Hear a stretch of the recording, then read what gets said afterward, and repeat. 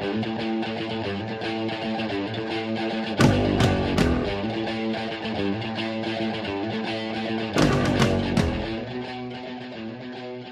everybody, and welcome to episode 30 of Prognotes. My name is Destin, and I'm Drew.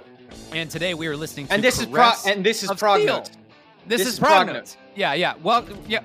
Why are you hijacking my intro? I don't know. I've never done it before, and it's felt like that's a box that I should check. You know what I mean? I guess so. Well, we're listening to Caress of Steel by Rush. Yes, we are. Yeah, okay, there we go. All right, great. If this is your first time joining us, welcome to the show. We're so glad you're here. We hope to educate and inspire you to uncover and learn about progressive rock music. So there are a lot of great podcasts out there, so we're very honored that you're here with us, and we would love to connect with you. So please give us a follow on Instagram and or Facebook. Those links are in the episode's description. And we always want to say thank you to all of our patrons for helping this show and these episodes happen. And this is a fantastic, wonderful episode because this is a fan-voted episode. We are doing Caress of Steel because it was voted on by you. The second thing is that it's episode 30, which is just a really awesome accolade. But third is that this is the 2-year celebration of Prognotes. So I feel like I should have a hand clap going on. Yeah, I thought that kind of would have been in there. I thought that was going to be the MO for that. That's okay. I totally dropped the ball on that. That's fine. Yeah, that's fine. So anyway. And this is Prognotes, where we talk about progressive rock music. Yeah. Yeah. So, Oh, you said that. I did. Okay. Well, you want me to go into the album now, or? Oh, today we're doing an album. This is why I do the intros. Oh, sorry, just the music lineup right with that. So Caress of Steel is the third studio album by the Canadian progressive rock band Rush, released on September 24th, 1975. Is that Neil's birthday? What? I don't know. Is that Neil's birthday? I think that's Neil's birthday. I know that the hand clock on Clockwork Angels is aligned to Neil's birthday, I believe. Then yeah, well, yes, it says is that his right? birthday is September 12th. It's 12th? Okay, yeah. So I'm off. What did you just say? 24th. This album was released September 24th. No, that's Bez's birthday, though. Oh, it is. Yeah, you're right. That's interesting. Okay, anyway. So the members of Rush include Alex Lifeson on guitar, Geddy Lee on bass, and Neil Peart on drums. Yes, it's Peart, not Pert. The record was produced by Terry Brown, who also produced Fly By Night, and at this point was released on Mercury Records. If you're thinking, wait, I thought Fly By Night came out in 1975. It did, but Fly By Night. So Fly By Night was recorded December of 74 and was released February 15th of 1975. And Caress of Steel was recorded July and August of 1975 and was released September 24th, 1975. So busy guys. Caress of Steel featured long pieces broken up into various sections and long solo passages.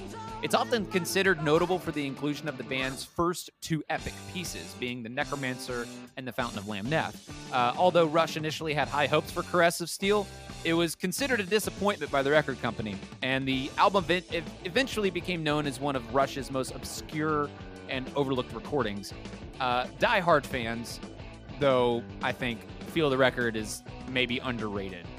Which is, I have a feeling that's why that we're talking about it on this episode, is because never in 1,000 years did I think we were going to be talking about Caress of Steel this early on in the show. Nope. But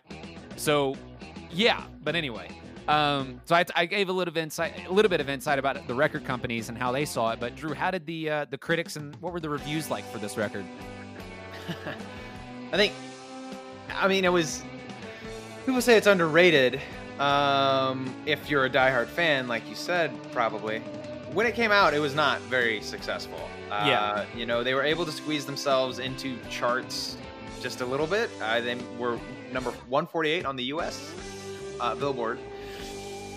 To date, 500,000 copies have been sold in the U.S., which seems like a lot. Granted, that's over the span of, over 3 decades, more. So it wasn't very popular. It didn't achieve the gold status until 93. So, wow, almost 20 years later, a little less, about 28 years later. It's one of the few Rush records to not go platinum in the U.S. I think that's true with the statement that diehard fans might like it and others might not. Like if you're not really ensconced in the whole Rush community, then it's not gonna. What were the other do it records for that you. didn't go platinum? I don't know. I actually didn't check out the others. I'm actually going to look that but I up just real found quick. that interesting Go ahead and because continue. I'm going to find fair that. chunk of them probably are. I mean, because Rush is a very successful band. Yeah. Probably their debut. I don't know very many people who are just no, that's not true. Maybe because of Working Man, that sold a lot of records. So Possibly. that could be Yeah. because that was kind of a hit for them. Whereas this record didn't really have any hits. Let's be honest. Yep. I would have to agree with that assessment. I don't think you're gonna consider this record an essential. I mean, even for diehard fans. So, anyways, I have my opinions on it, but I looked at a lot of modern day because it's pretty difficult, I think, to find older records of reviews. Sometimes when I'm looking up like modern day articles, they will reference really older reviews, but it's kind of difficult to find from that time period what people were saying. Suffice to say, I don't think they were very glowing. There's a reason that this tour for them was pretty depressing. So, but I think it's interesting to hear what people have to say, and I like to kind of draw from a variety of sources. So there's one that was on cygnusx1.net. Surprise, surprise, it's a Rush site, so it's going to be a positive review. Yeah. Hello. It says, but if the epic The Necromancer wasn't enough for you, enter the final masterpiece of magic on Caress called The Fountain of Lamneth, clocking in at almost 20 minutes in length. Lamneth shows Rush at their pinnacle thus far. So I thought that was interesting. Some may say it's somewhat disjointed, but I totally disagree. From the opening chord to the final book closing effect, The Fountain of Lamneth remains one of Rush's finest and seriously underrated works of art. And at the very end, he says, experience a type of music that is totally unique, totally mind-bending, totally mesmerizing, totally Rush. Nice. So that was nice. And then I got to, probably the more popular point of view, which is this is not very notable work. And this is one that most people forget, and for good reason. Not that I'm saying I agree with that. I'm just saying that's kind of what this person's take was on it. This was from All Music Score. The official review gave it a 2 out of 5. Granted, I also just want to contextualize this. The official review, they kind of designate it to one person, it seems like, kind of for the overview. I guess someone they have on their staff or something. But the user rating from 965 people who voted on it gave it a 4 out of 5. So clearly a bunch of Rush fans were like, you're not giving it enough credit. Yeah, you guys are missing out on something. Yeah. In fact, one of the positive reviewers, who was a Rush fan, one of their comments was, if you don't hear Rush becoming great on this album, you're not listening. Shoot. So I thought that was funny. But anyways, the official review was, when Rush finished their third album, Caress of Steel, the trio was assured that they had created their breakthrough masterpiece. But when the album dropped off the charts soon after its release, it proved otherwise. While it was Rush's first release that fully explored their prog rock side, it did not contain the catchy and more traditional elements of their future popular work. It's quite often too indulgent and pretentious for a mainstream rock audience to latch onto.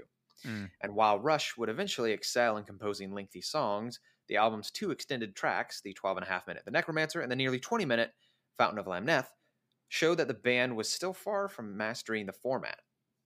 The first side contains 2 strong and more succinct tracks, the raging opener Bastille Day and the more laid-back Lakeside Park, both of which would become standards for the live shows in the 70s. But the ill-advised I Think I'm Going Bald, which lyrically deals with growing old, borders on the ridiculous, which confirms that Caress of Steel is one of Rush's more unfocused albums. So unfocused is an interesting. I think I'd agree to a certain extent with that, and but not in a. I don't think it was unfocused in the wrong way. I think it was just unfocused from the point of immaturity. Like they were still crafting and still figuring it out, like what they were doing. Well, yeah, but that's a good term to use, I believe. Well, and so is the term explore. They were still exploring. Oh, right? yeah. You're not going to master everything when you're looking at new ways of doing things and exactly what kind of band you want to be, you know? Right. So I have to agree with that. Yeah. Then there was kind of like a middle of the road review from Metal Archives. Reviewer called Release the Bears gave it a 75%. Here's what he said. While there are still a few moments of blatant yes worship, which I thought was an interesting, and I didn't realize this. He said, including the battle section of the Necromancer, which sounds like the beginning of the Heart of the Sunrise from Fragile. I didn't realize that until I saw that. I was like, oh yeah, I can hear that. So Heart of the Sunrise from Fragile is, and it reminds me of Oh. And it does kind of have that very similar rhythm to the beginning of Heart of the Sunrise, if you know what I mean. Yeah. That is interesting. Yeah, you know what I'm talking about, where Squire and Roofer are really locking in with each other. Yep. Yeah. Anyways, that's really cool. So overall, this album finally contains a unique Rush sound pretty much throughout. Sorry, go ahead. What were you going to say? Oh, I was just going to say I found the album sales for all of them to see which ones went gold and platinum. Destin, do me a favor and tell me those. God bless, that was unreal. Okay, so I'm just gonna. This is no in particular order from their discography release, but Test for Echo never made it platinum. That stayed gold. Let's see here. Yeah, which is not really surprising. Rush, their debut, did not platinum. So I was right. Okay. Yes, it did not platinum. Let's see here. Funny enough, I think, I don't know, I feel like this record gets a lot of hate, but it still went platinum. Roll the Bones went platinum. Let's see here. Presto never went platinum. Let's see here. Hold Your Fire never went platinum. Counterparts never went platinum. Caress of Steel never went platinum. And then let's see here. This is all the United States, by the way. That's it. Everything else was like their live stuff, like different stages and junk like that. Right. I'm not even going to mention those because they're live records. But those are the ones that didn't go platinum. Yeah, and out of a studio record, collection of what, 20 plus albums, that's pretty impressive. Yeah. Oh, that's incredibly impressive. What I find it most impressive actually is I didn't even realize this. I'm looking at this right now, and this is really interesting. Russian Rio has sold more than Moving Pictures. That's really interesting. Yeah, it's gone 7 times multi-platinum. That's crazy. For Russian Rio. And even R30. R30 went 5 times multi-platinum. But if you look at Moving Pictures only went 4 times multi-platinum. In 95, it reached that in 1995. I found that to be incredibly interesting. Yeah. I don't know exactly. I think Moving Pictures was actually released on the first of the year in 1981. That you're gonna have to fact check me on that one, dude, because I don't know about that. But it went gold in 4 months. And it was big. Tom Sawyer was a big hit, and huge. So was Limelight. Those two were really big hits. Yeah. But even 2112, if people are curious about that went 3 times platinum. Not even close to Russian Rio. Yeah, and some of that might also just be the time that it was released, right? Like, accessibility. I think it came out in 2003. Right, accessibility. So that's probably what it. Yeah, you're probably right. Right. So because you don't have to, you don't have to get it now by walking into the store, right? Yep. You can you're order 100% it online. right. And that, like, still early 2000s aren't what it was today, but you could still order stuff online, right? Yep. That may have been part of it. It's just the accessibility to it was a lot more. So post internet, you're looking at Counterparts, roughly, kind of, not really, but Counterparts is 93. Test for Echo, that was 96. That one didn't go platinum. Snakes and Arrows did. I didn't see any information in here on Clockwork Angels, but I bet you that. Actually, I don't know. I'm curious. I'd have to look that up. But either way, I'm not going to stray away from. We're talking about Caress of Steel. Sorry. No, you're all good. But anyway, jump back into this review here. There's no mistaking which band you are listening the to. last. This is Rush. It's not always the most well-written Rush, and certain members still struggle with differentiating between times to be subtle and times to show off. But Caress of Steel is joyously nerdy Dungeons and Dragons prog rock mixed with phenomenal playing by all, epic yell singing by Geddy, and heavy metallic guitar tones by Alex. I actually read a couple of reviews, and I don't think I actually cited exactly where some of them were from, but I remember glancing across some stuff, and some people said the parts that are unfocused and kind of veer off are almost always saved by Lifeson's playing, which is interesting because I feel like Alex doesn't really get that much attention with this, and we may have mentioned this on our 2 previous episodes because we did one on 2112 and we did one on Moving Pictures. Yep. So we may have mentioned this in the past, but I feel like Alex doesn't really get as much credit because Neil is kind of one of the big draws of the group because he's Neil, right? He's a monster. Yeah. He's one of the best drummers in rock history. And Geddy has incredibly fast, quick playing. He also has a very iconic singing voice, and he also plays keys. So the fact that he's multi-talented and does a lot of things, like that's just more grabby than playing guitar. Yeah. And so I was wondering what that noise was, and then I was like, oh, it's the narration from the Necromancer. Yeah, which I read on a couple of reviews people were not partial to, and I can't blame them. That's also one of those things I'm like, okay. Yeah. Okay. It's Neil giving it. It is, yeah. Yep.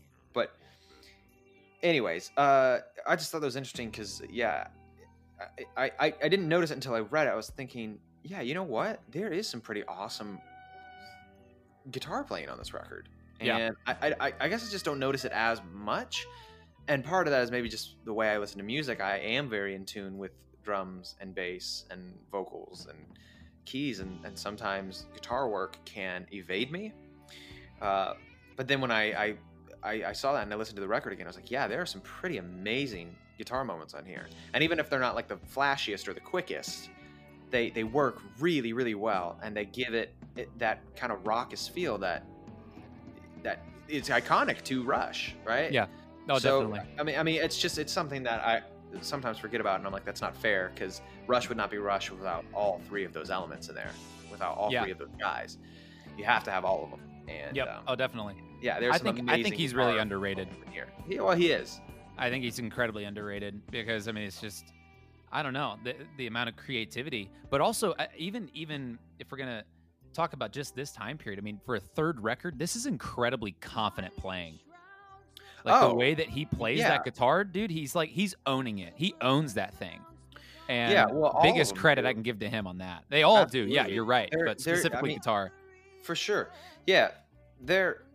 Rush has always impressed me. As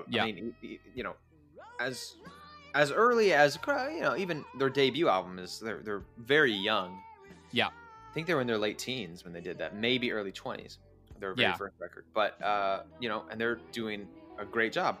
And Fly By Night progresses even more. They got Neil as the new drummer, and Rush has always kind of astonished me with their playing. It's always something that you can latch on to.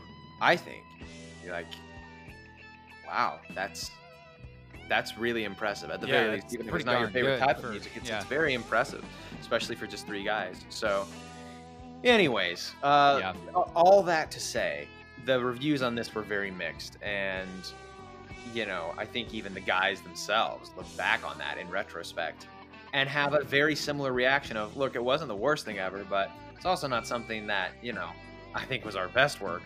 Yeah, I have some quotes from them. Kind of there. Okay, yeah. Yeah, I actually have some quotes of them about what they were talking, or what they said years later about Caress of Steel. Here's a quote from Alex. He said, the Fountain of Lamneth on Caress of Steel was really our first full concept song, and 2112 was an extension of it. This was him talking in 2008.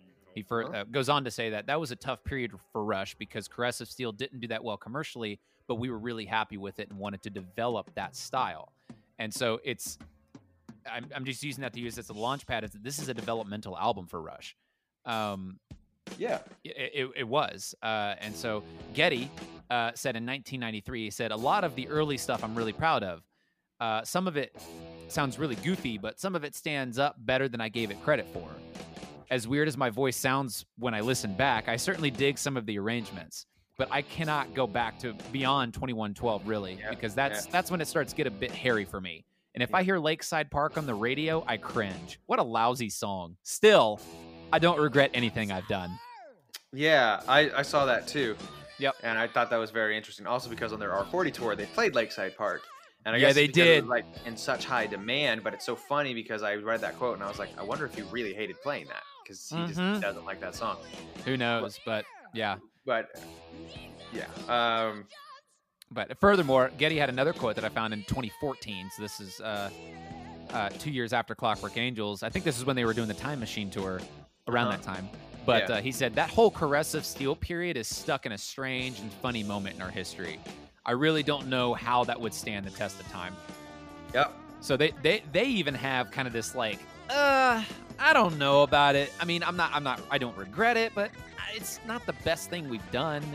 It's just kind of there. Yeah. And honestly, I mean, I can see that for being a developmental period. Like you're proud of what you've done, but you know it's just not the best thing that you've done. So even Rush says that about this album. Right. So, but here's the thing. Like it was a financial flop. You know, it came nowhere close to the commercial success of Fly By Night, right? The record buying public just were shunning the longer tracks, right? Like you were saying, it was like it wasn't palatable for the people who were into stuff like Fly By Night and Working Man and stuff like that. Even though that was destined to become the future of Rush, but the people who, well, not even that, like ticket sales led to what was it? The Down the Tubes tour, is that what they called it? They called it the Down the Tubes tour. Yeah, Down the Tubes tour, right? And the record company practically demanded the band to forsake their new direction. Rush refused, right? Fine-tuned their approach and produced the space rock masterpiece, 2112, their commercial breakthrough, right? So in defense of Caress of Steel, there would no be 2112 without Caress of Steel. There would not be Rush without Caress of Steel, because without 2112, they wouldn't have had their commercial breakthrough, which led them to do all of the other things that they wanted to do. And so it's that's just a defense of Caress of Steel. Like it's needed in their discography. And when you go back and listen to it, for people who maybe be like, if you're listening to this episode and you're like, I know Moving Pictures, I know 2112, like I know those records, and yeah, they're great. I know Hemispheres, I like them. And you go back, listen to Caress of Steel with the mindset of this was the record that they did to get to where they were, to get to some of those records that we all love and enjoy, Moving Pictures, 2112, Hemispheres, all of that stuff. If you go back and listen to this, you'll hear the developmental period of the three guys coming into those records, and that's kind of a fun thing to hear, at least in my opinion. It's a cool thing to hear, like, oh yeah, like you can hear the direction that they're going and where they were trying to go and what they were trying to do, and it's just that's fun to watch. It's fun to watch development. Yeah, well, you can start with Vitor and the Snow Dog from Fly By Night. Yeah, that's a longer piece. That's kind of a mini epic because it's over 8 minutes long, which for the time was still a very long piece of music for the realm of rock and pop, right? And all that, for the rock movement. Still blues-based music. I don't think you would see anything more than 5 minutes typically. Right? Oh yeah, at around this time, right? Yeah. I mean, you've always got exceptions. You've got Stairway to Heaven and stuff like that, which is like over 7 minutes. But for the most part, you wouldn't really see that. And Vitor and the Snow Dog was clearly thematic, and there was a story there. And there are actually a lot of parallels to them and Led Zeppelin. I'm not saying that they're copycats, because I think they were actually kind of accused of that a little bit back when they were starting out, is because Geddy was like, I think the only reason people are calling us similar is because I have a similar voice to Robert Plant, because we both kind of have a shrieky sort of thing going on. Yep. But you can also tell that, Led Zeppelin tried to explore some more thematic stuff. And they were inspired by a lot of, fantasy aspects and Tolkien and stuff like that. And, you get that with Rush as well. And you can see that with Vitor and the Snow Dog. And then they progress on to Caress of Steel, which is a pretty big progression. It's not like 2 10-minute songs. They have one 12-minute, and then a long like 18 to 19-minute piece. It's almost 20, actually. It's, I mean, yeah, it's exactly. Yeah. It's just under. But that is a pretty big progression. Yeah, you're right. It is just under 20. Yep. And then, of course, comes 2112, where they kind of focus everything into one piece, and then of course they have like the B-side tracks and everything. Yeah. But which is kind of like Caress of Steel in a way. I mean, they have Fountain of Lamneth, but then they also have, Bastille Day, I Think I'm Going Bald, and Late Psych Park, because the record's only 5 songs. It's very similar to 2112, except they went longer, and they didn't have 2 songs over 10 minutes. They just had 1. Right. But you can tell that they wanted to be different, especially with something like as raucous and as more grabby as Bastille Day is. Like, you can kind of latch on to that a little easier because it's 1, shorter, and 2, it just has some very standard rock rhythms and riffs in it. Yeah. It's still really nerdy because it's about the French Revolution. Like, they're taking a historical story and event and putting it to rock music. That's nerdy, but it's awesome. I mean, that's kind of why it's awesome. I love that they did that, and they were definitely progressing, and they had to have this record, this Caress of Steel, as that exploration, as experimentation, and not all experiments work, right? Yeah. But they knew they were going on to something better, and I think that's great that they stayed true to themselves. And I don't think anyone except them. I don't think they got much support from anyone. That's what I'm trying to say. I think they played this for Kiss while they were on tour for them, hoping that they would kind of like dig it and see what they were doing. And they didn't get it. And honestly, I'm sure there were times while they were recording this where they didn't even really get it. That's in the documentary Beyond the Lighted Stage. I think Alex even says, I don't even know if we got it. And I get that. I think it's difficult to convey all the ideas in your head into a piece of music. If you want to make like a full and complete story, or even more ambitious, create a world. Yep. World building takes a long, long time. Yeah, it You does. have to figure out how a whole system of magic works. You have to figure out what the characters do and if that fits within your world. So you have to look at the technical side, and then on top of that, you not only have to look at the technical side, you have to look at, okay, does this make sense story-wise and character-wise? Sometimes that's hard to do. And how many movies and TV shows have you seen where it's just kind of like they're more focused on the world building than they are on the actual development of the story, of the plot, yada, yada, yada. It's hard to combine those things. So when you're doing world building, that's a very difficult thing to do. And it's something I'm not going to pretend that I can do. But I've just seen, a couple of videos here and there online about, writers talking about, hey, here's how I write world building. It's like, oh, I don't even think about that stuff. Yeah. I don't even think about it, but it takes a lot of time. And so when you're trying to do that and set it to, a condensed length of only 20 minutes, like that's a long time music wise, but storytelling wise, that's not that long.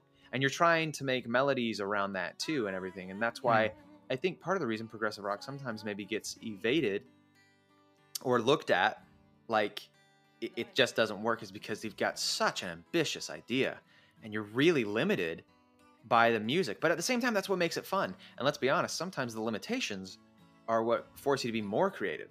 Yep. In a way. That's right. That's right. Yeah. So I just, I'm just saying this because it's difficult to really write a good concept record. And what's good is obviously going to vary from person to person, right? That's very subjective. But for all intents and purposes, I think that this has some pretty notable music on it, and it's good. I think, I mean, and this might be a good segue into the concept, which I won't go into in detail. It's wide though. I mean, we got all kinds of stuff going on with this. I mean, outside of just, including the epics, we have the French Revolution, going bald, Neil writing about a park that he worked at as a teenager in the summer at St. Catherine's. And then you have The Necromancer and Fountain of Lamneth, which I'm not even going to bother because I'm just going to let you talk about that. I'm going to go get some water. Okay. Well, Destin's gone. I'm gone. Take it away, Drew. It's just you and me. Take it away. Dog notes. So here's the deal. You want some Mr. Rogers music? You want me to? Put I the- didn't. No. Okay, I don't want that. Okay, that's fine. I don't. All right, I mean, that's fine. That's more power to you. Whew. The the concept of the necromancer. I'm just give real brief explanations because Dude, go for it, man. I'm sure you can.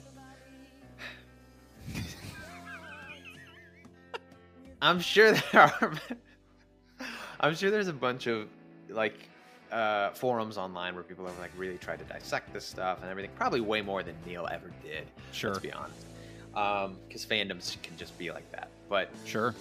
it's a very surface level concept, the necromancer. I was like, oh, this is so thematic because we've got a narrator. But honestly, the narrator is the only one who actually progresses the story forward, and the rest is kind of, I guess, the guy's Musically interpreted. state of being Oh, and okay. feeling of these moments that the narrator has set up. And musically, the narrator doesn't work. The effect they put on his voice doesn't work for me. I'm sorry. And this is coming from an avid Rush fan. We're both huge. He's Rush avid. He's avid. huge Rush fans. But you know, it's just kind of weird right there. But Yep. the narration, I mean. But anyways, based on the lyrics, it seems like Peter just wanted to write about an intimidating force, an evil person, Right. the necromancer. You know, I think I read that he was inspired by Tolkien, by Tolkien's necromancer that's mentioned in The Hobbit, which I love Lord of the Rings, the movies, but in fairness, I don't know all of the lore. So all the mega Tolkien fans, I'm sorry, I don't know that much. But I think that the necromancer, there was another name or another form, physical form, or some sort of Sauron, which is the main villain in the Lord of the Rings series. So The Hobbit takes place in the same universe several years before the Lord of the Rings plot with at least Frodo. Whatever. Anyways, I'm sure people don't want me to talk about that forever. But anyways, it's interesting that he was inspired by Tolkien, especially because Led Zeppelin was as well, and you can see that in some of their works as well. So, Yeah. but the story is pretty straightforward. These three travelers of Willowdale, which, by the way, is like a little homage to where they grew up. I think Getty and Alex lived in you're right. division called Willowdale or something. And so Peart kind of threw that in there. So these three travelers stumble upon the lands of the necromancer. Ooh. They can feel his terrible presence draining them of their soul and their will. And there's not really much rising conflict. It's just, I guess he's like trying to possess them. He leads them to a dungeon where their souls are almost drained and devoured. Oh, God. And then out of nowhere, I know you're on the edge of your seat. Hold on. But then there's hope. There's hope here. No way. Yeah. Well, I don't know What's if the it's hope or more of just a Deus Ex Machina, because it could just be that where just something happens. But then I'm gonna kill you. But then Vitor from the previous record. From the previous record. Yeah, but I think it's like an AU, like an alternate universe. I think. Yeah, because I don't think this is the same. Because I think Vitor is more of like a villainous character in the first one. Maybe I'm wrong. I need to look into the concepts more of this. But Vitor shows up from the previous record, and he defeats the necromancer. Where's the Snow Dog? The Snow Dog's gone, man. Don't stop asking me about the Snow Dog. His time in the light is gone. I'm sorry, but the Snow Dog was the best part. I know, because it's a Snow Dog. Sometimes things are just disappointing. Yeah. Well, yeah. This is why I don't give this record a 10 out of 10, is because the Snow Dog's not on it. And who would blame you? Whoa! With the drink. Yeah, it was pretty bad. But, so Vitor, like you hear it in the lyrics, I think, at the end, the men are free, blah, blah, blah. But then, oh no, Necromancer's not totally gone. But because you hear at the very end that he goes on to another area to drain people of their will over there. But at least the three men of Willowdale are, like, hunky-dory. They're all good to go. Okay, They're that's fine great. now. Hey, the serial killer went next door. We're fine. Let's celebrate. Hey, that's great and all. Shoot. But... I mean, correct. Awesome. But, so... Modern translation. I think he really should have done a follow-up where he's like, no, let's, like, actually, like, totally get rid of this guy. He's bad. He's hurting other people. But I guess the men of Willowdale are just kind of like, we're just happy we're alive. Yeah. We're just gonna let other people be dead. Yeah. They're And- extremely passive and don't want to go Yeah. after this guy. Yeah. And they AKA, it's kinda- like, yeah. it seems like they kind of let stuff happen to them. They're one of Sure. those. They're some of those people. You know? Yeah. They just kind of let stuff happen to them. That's very interesting. That kind of Yeah. interesting. I'm That gonna doesn't make do any sense.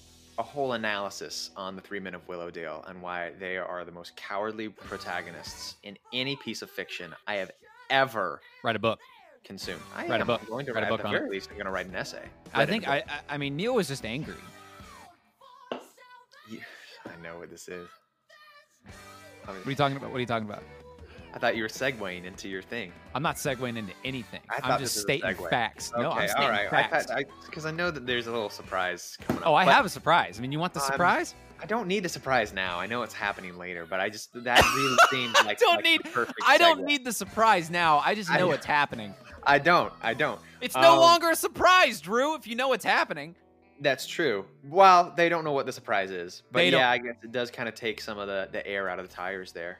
Yeah. What is that metaphor? Why did I, I don't say know. that? That's not a thing. That's not an idiom. That's not a colloquialism. That is What not that is this? not a good metaphor. Dude, the air out of the tires, man. You took the bullet out of the gun right there. Dude, shoot. Yeah. Dude, I took the sand out of the hourglass there. There's Ah! no more suspense. I don't took the know. water out of the ocean right there. Dude, there's no more juice in my thimble. What? Whoa! Oh Lord. Okay, we got to keep moving. Okay, Are so- you? so Hold on. That's just the necromancer. Are you actually going to talk about Fountain of Lamb Neth? The Lamneth, I'm just very briefly going to gloss over. God and bless. actually, it's not even like. Anyways, that's just the necromancer right Get there. on with it. It's very surface level. Guys are in trouble, and then out of nowhere, some dude saves them, and you don't even know why. You Return don't of the even know Prince. his connection. Yeah, Return of the Prince. Okay, what does this mean? And I guess maybe you're supposed to do some of that on your own, but like, there's very little context here. Whatever. They were having fun writing a long song, so there you go. Also, this Oh, is God. coming off as very irreverent, but we love Rush, and I feel like we don't have to state that considering we've done 2 records on them already. Exactly. And Honestly, we've already this is expressed the. friends. We've This been is the listening fun. to this record. We've been listening to this record for probably 10 years now. I've never once even considered wanting to know what the concept is. It does. I don't care. Like, I just like it. Yeah. So The concept of whatever. the Fountain of Lamneth is actually interesting. I kind of like the word Lamneth, and I think he created that on his own. I like that. Lamb. I think- like that. Shoot. Oh, I like that. Lamb is stemming from like a lamb, the animal, which Yep. is usually in Western, pop culture and everything. Usually that symbolizes innocence, gentleness, and purity. I mean, crud, in the Christian faith in the Western world, that is, the lamb of God, all that. So it symbolizes innocence, gentleness, and purity. Yep. Neth, I think, is supposed to kind of stem from the netherworld, the underworld. Underworld.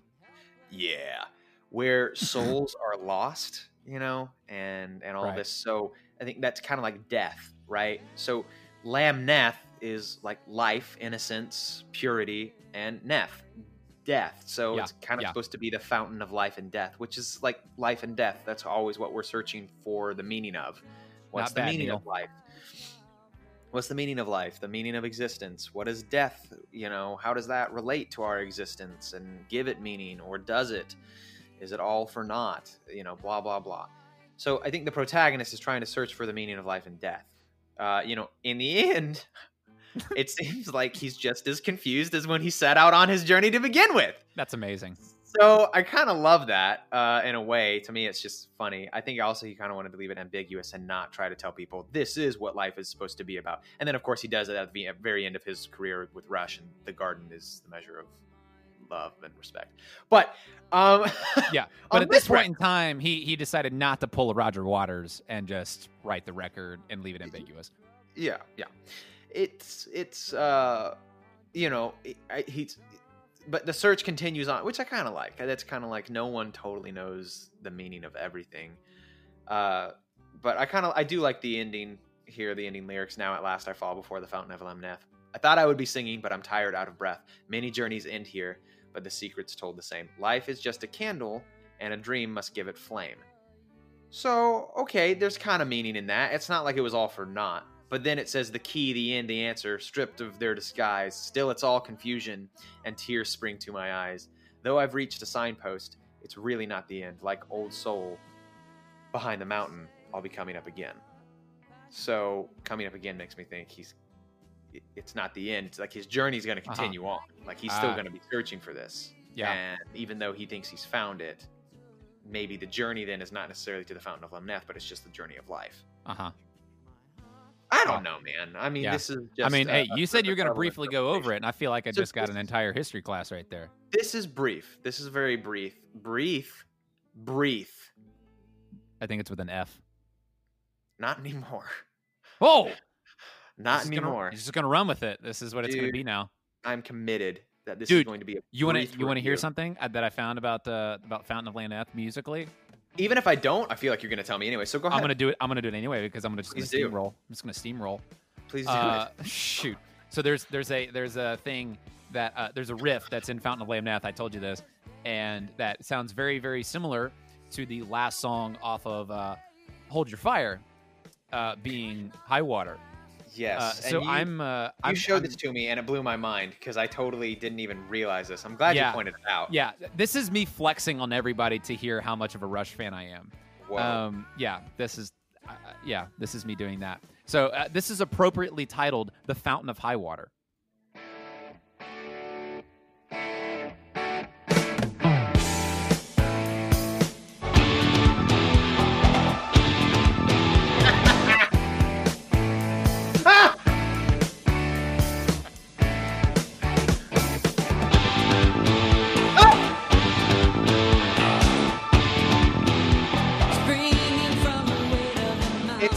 It's the fact that the tempos are eerily similar too. And the timing is so fluid to switch between the two. Yeah, thank you. That's my editing skills right there, just to make that work, I suppose. Sure. But anyway. No, that's so yeah, that's it's great. Quite similar. Yeah, I mean, this was 12 years apart, obviously. Yeah, what? Because 75 to 87. 87. Yeah. And High Water is kind of a, I don't know. I like that song, but that's besides the point. I do too. And I like that. And I like that song, but that's besides the point. So anyway, yeah, just fun little flex from Destin. All right, continue on, Drew. I liked that flex, Destin. Thanks. If there was a flex that I was a fan of, it would be that one. Oh yeah, absolutely. You're welcome. I'm here to support you. I'm your co-host and friend. What? Okay. Hey, yeah, and hi, I'm Destin. This is Prognotes, and that's Drew. He's my co-host and friend. I am the co-host and friend, and this is Prognotes. He already said that, but I have to say it too. He's my boss. He's my voice. He's my boss. I'm her boss. I'm her boss. Oh my god. He's my boss. All right. So anyway, there's a time. Now there's a thing here. Rush has been a very clean band. Oh no. Rush has been a very clean band. They aren't people that are going to use profanity in their music, or do anything that is belligerent in some sort of way. But man, was Neil angry on this album? I don't know exactly what it is. I don't know what happened. There was something probably going on in his life to make him want to just absolutely just you know shout out some stuff on this record, which was very fitting because Geddy, that's kind of all he did during this time was just shout. Yeah. Mm-hmm. So either he was going to be a protester or a musician, and I'm glad he became a musician. Whoa. Yeah, I know. That's unreal. But but anyway, so yeah, I just want to show everybody some context, give everybody just a quick example of the anger, the sheer anger that was coming from this record. Here you go. The sky is pitching violently, drawn by shrieking wind. I have to admit that's kind of what I always thought. Like I knew it was pitching. I knew it was that too, but I knew it was just pitching. Yeah, but I can't help but thinking because of how emphatic he is with that. He is. That's what makes it. The sky is pitching violently. Yeah, but anyway, he does. Yeah, he actually doesn't. He doesn't say that. It's pitching with the guys. Do not worry. Anyway, guys, they are still good people. They are still a clean band. Oh, do not be worried. They are a good, Lord? clean band. No vulgarity. They are pure. What They is this are voice? What is this good. voice? Oh, man. Rush still has integrity. And so do I. I don't even know what to say anymore. I'm just in sheer shock at the moment. That is Abrams. I just created him. Holy Say hi to crap. Abrams. Oh, That's his first name. That is not his last name. my God. Okay. All right. Hey, you want to talk about the artwork for a second? I'm going to talk about the artwork. Steamroll. So You're going Yep. Here we go. Here's just some quick fun facts on the artwork that was created by Hugh Syme, which I don't know anything else that he's done, and honestly, I just didn't look into it. So I thought he did like a bunch. I think he's done a bunch. Like I think he's like a Roger Dean or other people like that who are like really, really big, who's done a lot of different stuff. But Check out the look on this guy. Sorry, I just looked up a photo. Whoa. Oh, is it pretty messed up? No, it's a look. That's all. It's a look? not. It's Okay. it's a look. It is not like the most. I don't know, man. I don't know. I'm sorry, dude. You're gonna have to look up a photo if you just look up Hugh Syme and you look. All right, hold on. That's a look. I'm sorry. Give it a moment. Oh, oh, he's so This is serious. Yeah, it's kind of I don't know. It's the profile picture shot. It's the headshot look. You Yep. know, kind of the Yep. Vogue, the Zoolander. We got a little Zoolander going on. Oh, that's pretty busted right there. Oh, well, look at that. He's appeared on some Rush songs as a keyboard player, and that actually sounds familiar because I think he didn't he do something on like, oh man, I don't even remember. He did something. I don't remember. Whatever, but I think I yeah. maybe That on sounds Power familiar to Windows me or too. something? I don't know. Either way, whatever. He did the artwork for Aggressive Steel, and here's a quote from him. He says, "I was a huge MC Escher fan." Escher. You've lost perspective of a picture by Escher. It's the pressure. pressure. Simon. What? Syme says, continuing the quote, he says, "My original drawings were in pencil, clean, monochromatic, simple homages to Escher. But when the record label got a hold of these, they thought it wasn't rock and roll enough. So they added this chromium lettering and swung the tint of the whole image over to a brown sepia tone, none of which was requested under my purview at the time." And it's funny, afterwards he says this. He says, "The band came to me and they said, 'What happened?' And he just responded with, 'I don't know.'" And Whoa. that's it. That's all the information I have. I don't know. I don't know. That was the end of the whole thing. And I was like, okay, that's great. That's hilarious. I don't know. I don't know. I have no idea. I have no idea. I have no idea. So anyway, Shoot. fun fact there. Yeah, there wasn't the band thought, or the record label thought it wasn't rock and roll enough. Rockin' reunion. It's shoot. This is Rush's Rockin' Reunion, sponsored by Stamps. God bless. So anyway, you want to move into some of our opinions about it? I mean, I know we've kind of touched on it and talked about it, but we can go a little bit deeper Yeah. into what we think about the record. Sure. Before we do that, let me give you guys just a quick sum up. If you guys are interested in some of the music and some of the haven't heard this record, let me just give you a general outline of what this record sounds like. This is just a quick little audio file I put together for everybody.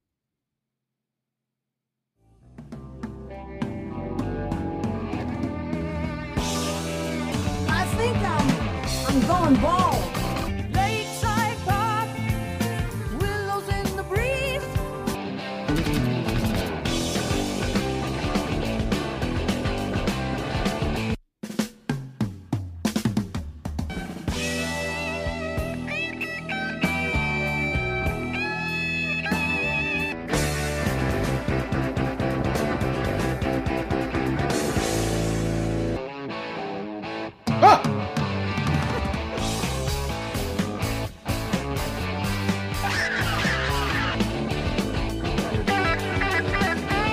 Wait for it.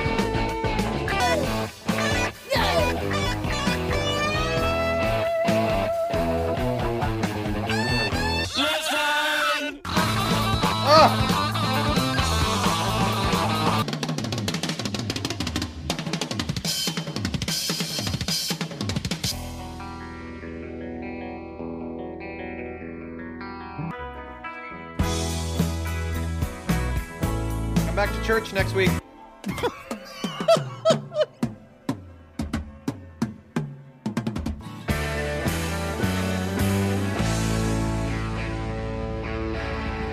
I think I'll go in ball.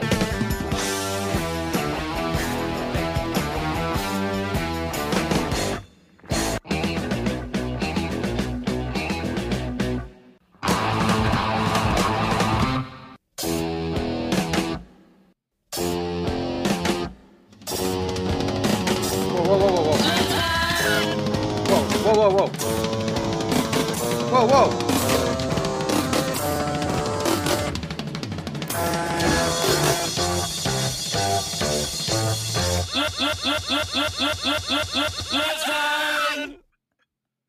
Why?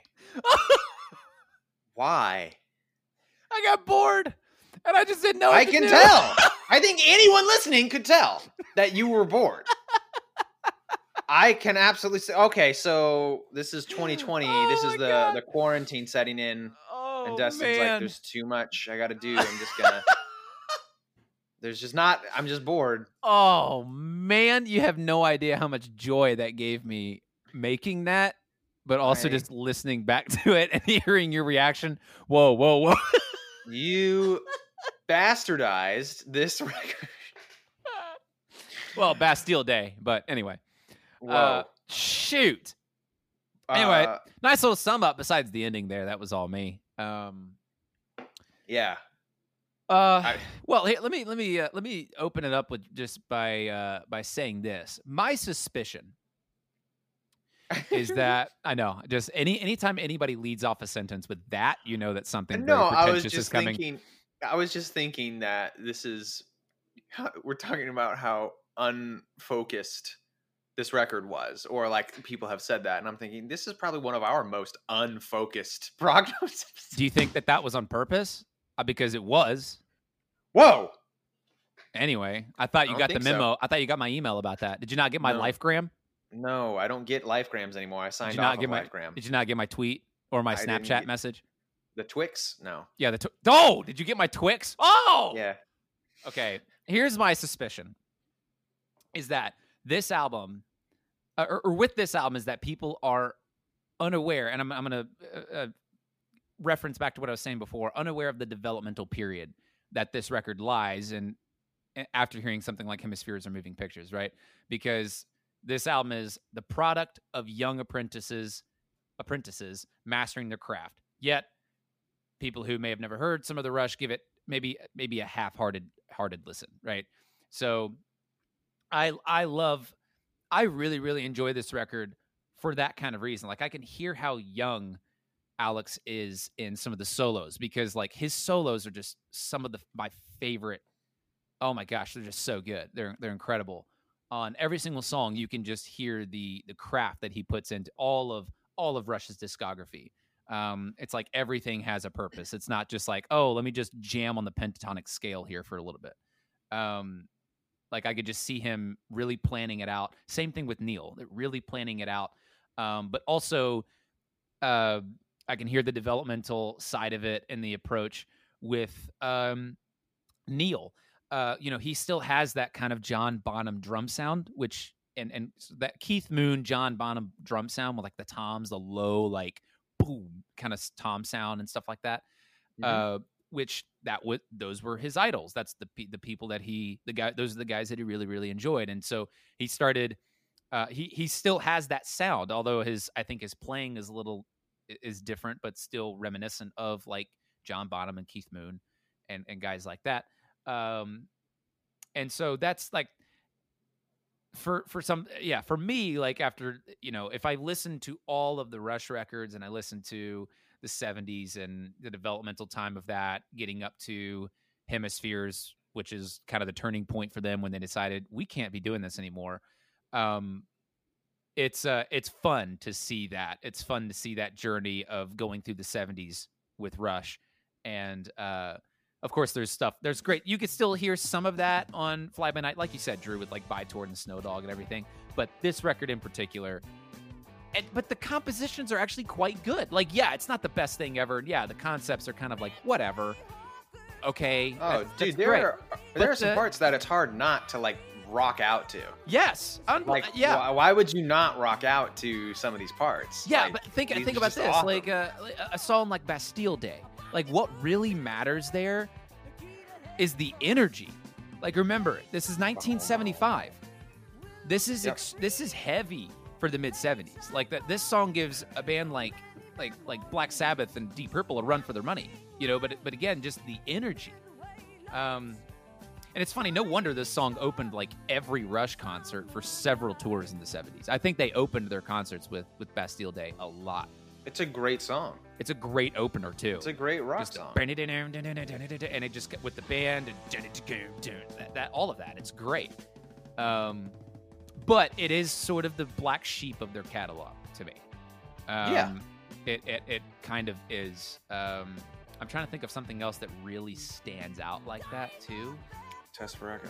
Test for Echo.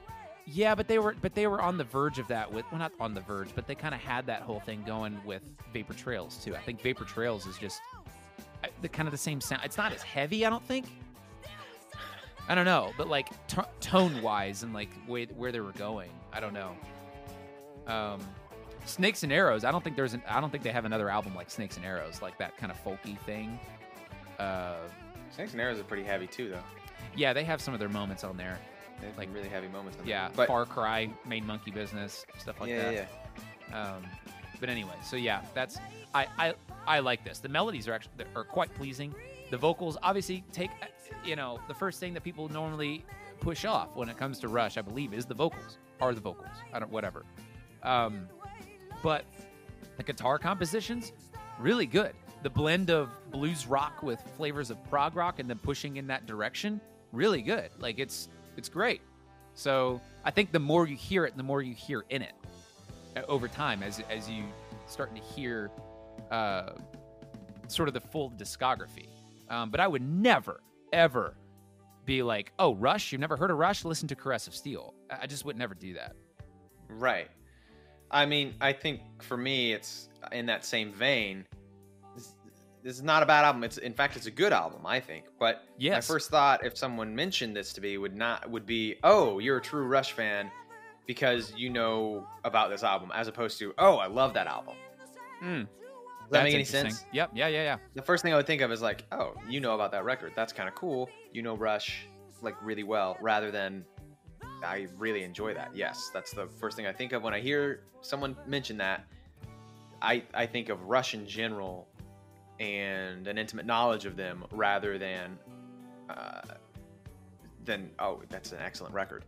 I do like this record. I mean, this is coming from a very big Rush fan, but it's not one of my favorites. It's not one I think of, but it still intrigues me. I think that's a good way to talk about this record, at least for me, is it's intriguing because of the history behind it and the fact that they were exploring deeper themes and building worlds and longer songs. And it's still Rush. Like and it's still Rush. the energy. It's still the energy. It's still the raucous, like hardcore, and yeah. Right. And lyrically, this album is not some of their best work, but honestly, I still find it more engaging and like mysterious than a lot of other hard rockers at that time. And maybe it's just that I like the way that Peart writes, so maybe I'm biased, but it's not his best, but I still like the way he writes. The key to and the answer stripped of their disguise. I mean, the stuff I mentioned earlier.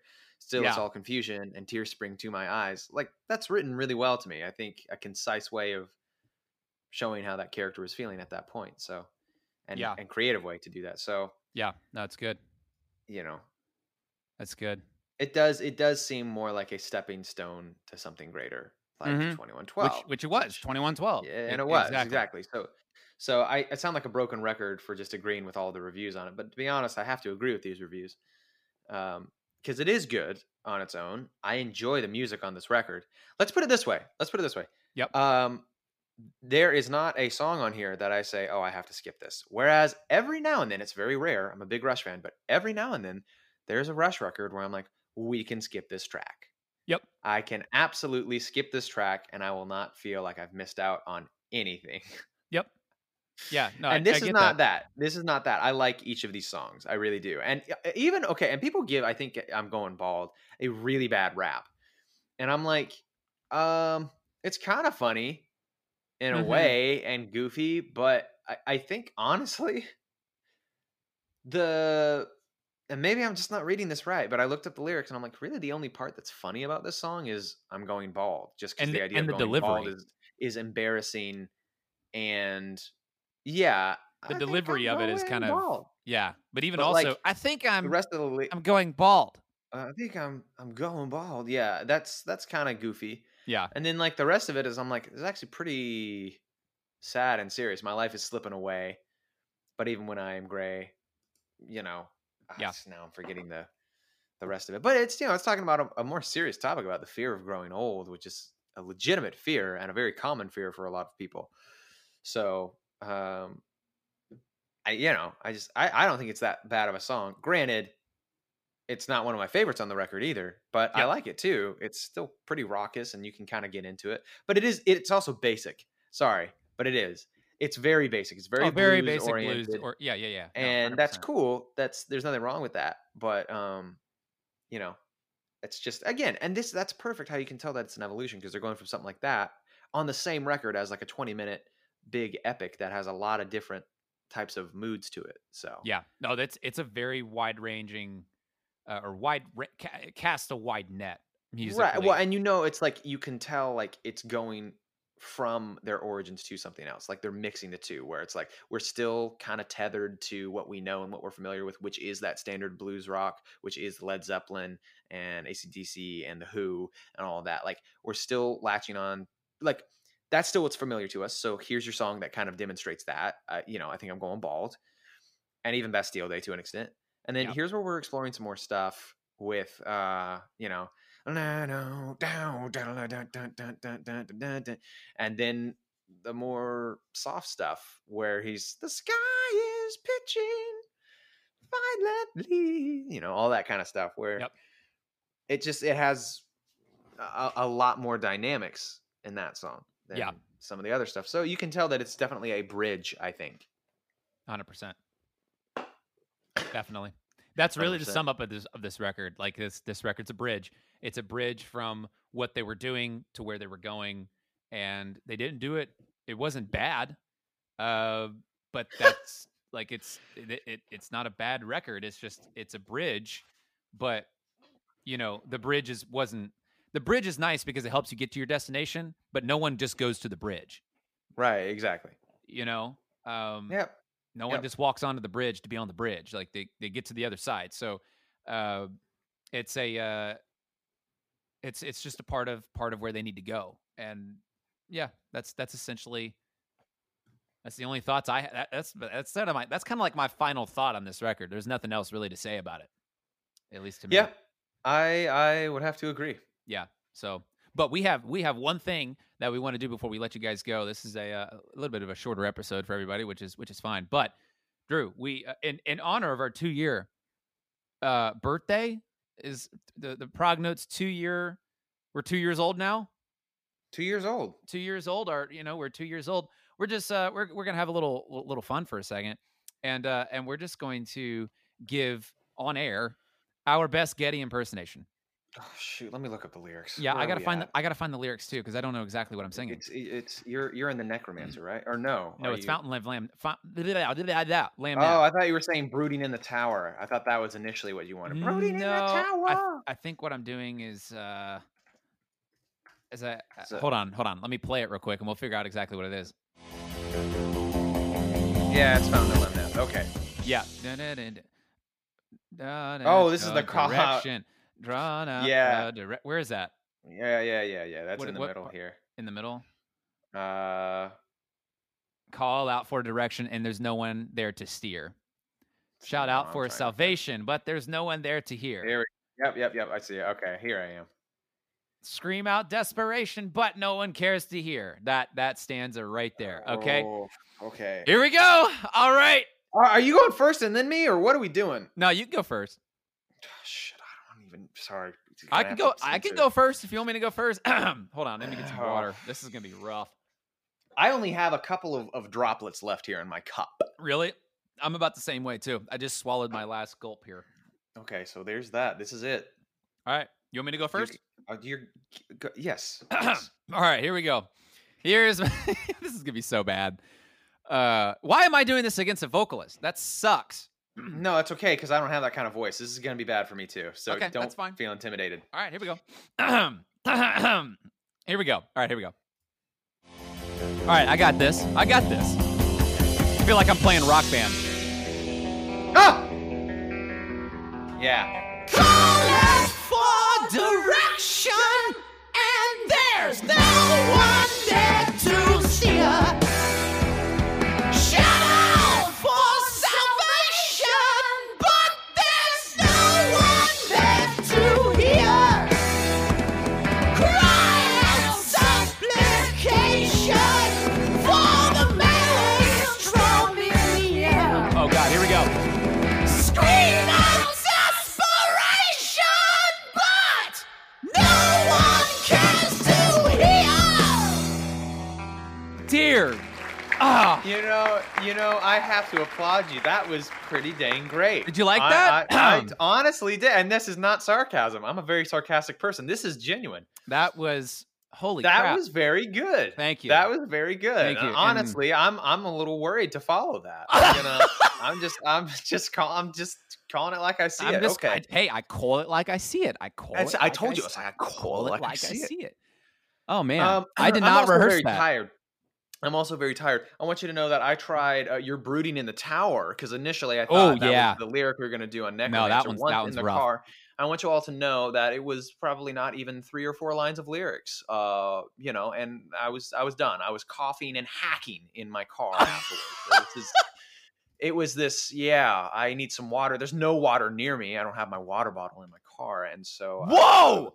Gonna have a wreck on the road right there. And I think people were like, is this guy okay? They see me hacking and wheezing. I say, it's okay. I'm just preparing for a podcast. I'm sure you can understand. Yeah, they were like, sure, of course. Carry on with absolutely. it. Yeah. All right, you ready? Shoot. Oh my God. No, I'm not ready, but go ahead. All right, here we go. Here's Drew's version or impersonation or impression. What is the right verbiage there? Impression? Impression? Okay. Are you talking about, impersonation, impression? I don't, whatever. You don't impersonate someone if you're just trying to, you don't go to jail for doing an impression. If you impersonate someone, you do go to jail. Oh. You know what I'm saying? If you're pretending to be a police officer or a doctor. Right. Yeah, that's impersonating. Right? That's impersonating. When you're just doing an impression of someone, that's just their likeness that you're trying to portray for entertainment purposes. Right. English lessons with Drew. I'm just saying. All right. All right, here we go. Ah!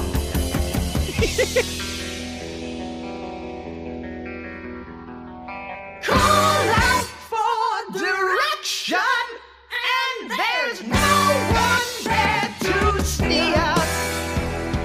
Shout out for salvation, but there's no one there to hear. Cry out supplication for the maelstrom in the air. Scream out desperation, but no one cares to hear. All right, I think I successfully. The very end. But I think I successfully woke up everyone. I'm sure my dog is gonna come out and be like, "You okay, man? What is going on with?"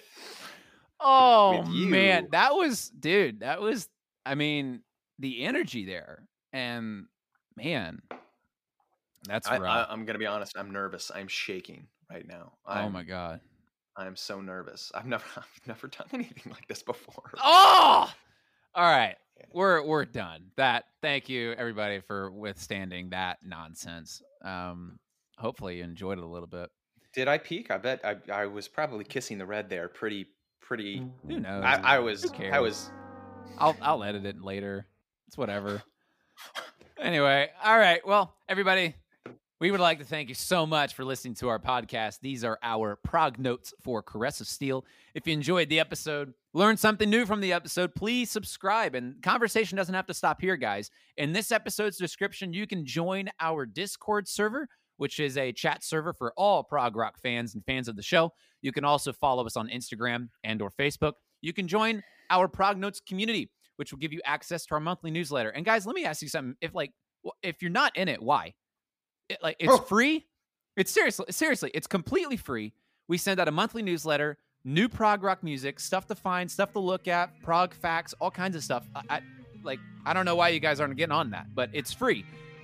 You can also, if you also enjoy our content and would like to support our show in exchange for some great benefits, you can please consider checking out our Patreon page. Once again, all of these links that I just mentioned are in this episode's description. Drew, what is the next record we're going to check out? On the 15th of December, just a reminder that the episodes come out on the 15th of every month. The 15th of December, we will be reviewing Paruno Miko by Premiata Fonoria Marconi. Man, that was good, dude. Thanks, I appreciate it. good. I Yeah. wanted to pronounce it correctly, and I'm sure I didn't. So someone who's Italian, who's listening to this, will probably think, nice, I'm glad you swung the bat, but that's a swing and a miss. Shoot. Sticking but around for the 70s a little bit. You know, we're going to jump back to 72, but we're going to go to Italy this time. Right, this is PFM. That's the band's name, I'm looking forward to it. We haven't done Italian prog on here yet, so Nope. this will be really fun. I'm excited about it. Yeah, I'm excited too. Join us next time as we discover the past, present, and future of prog rock. See you guys on Discord. Thanks.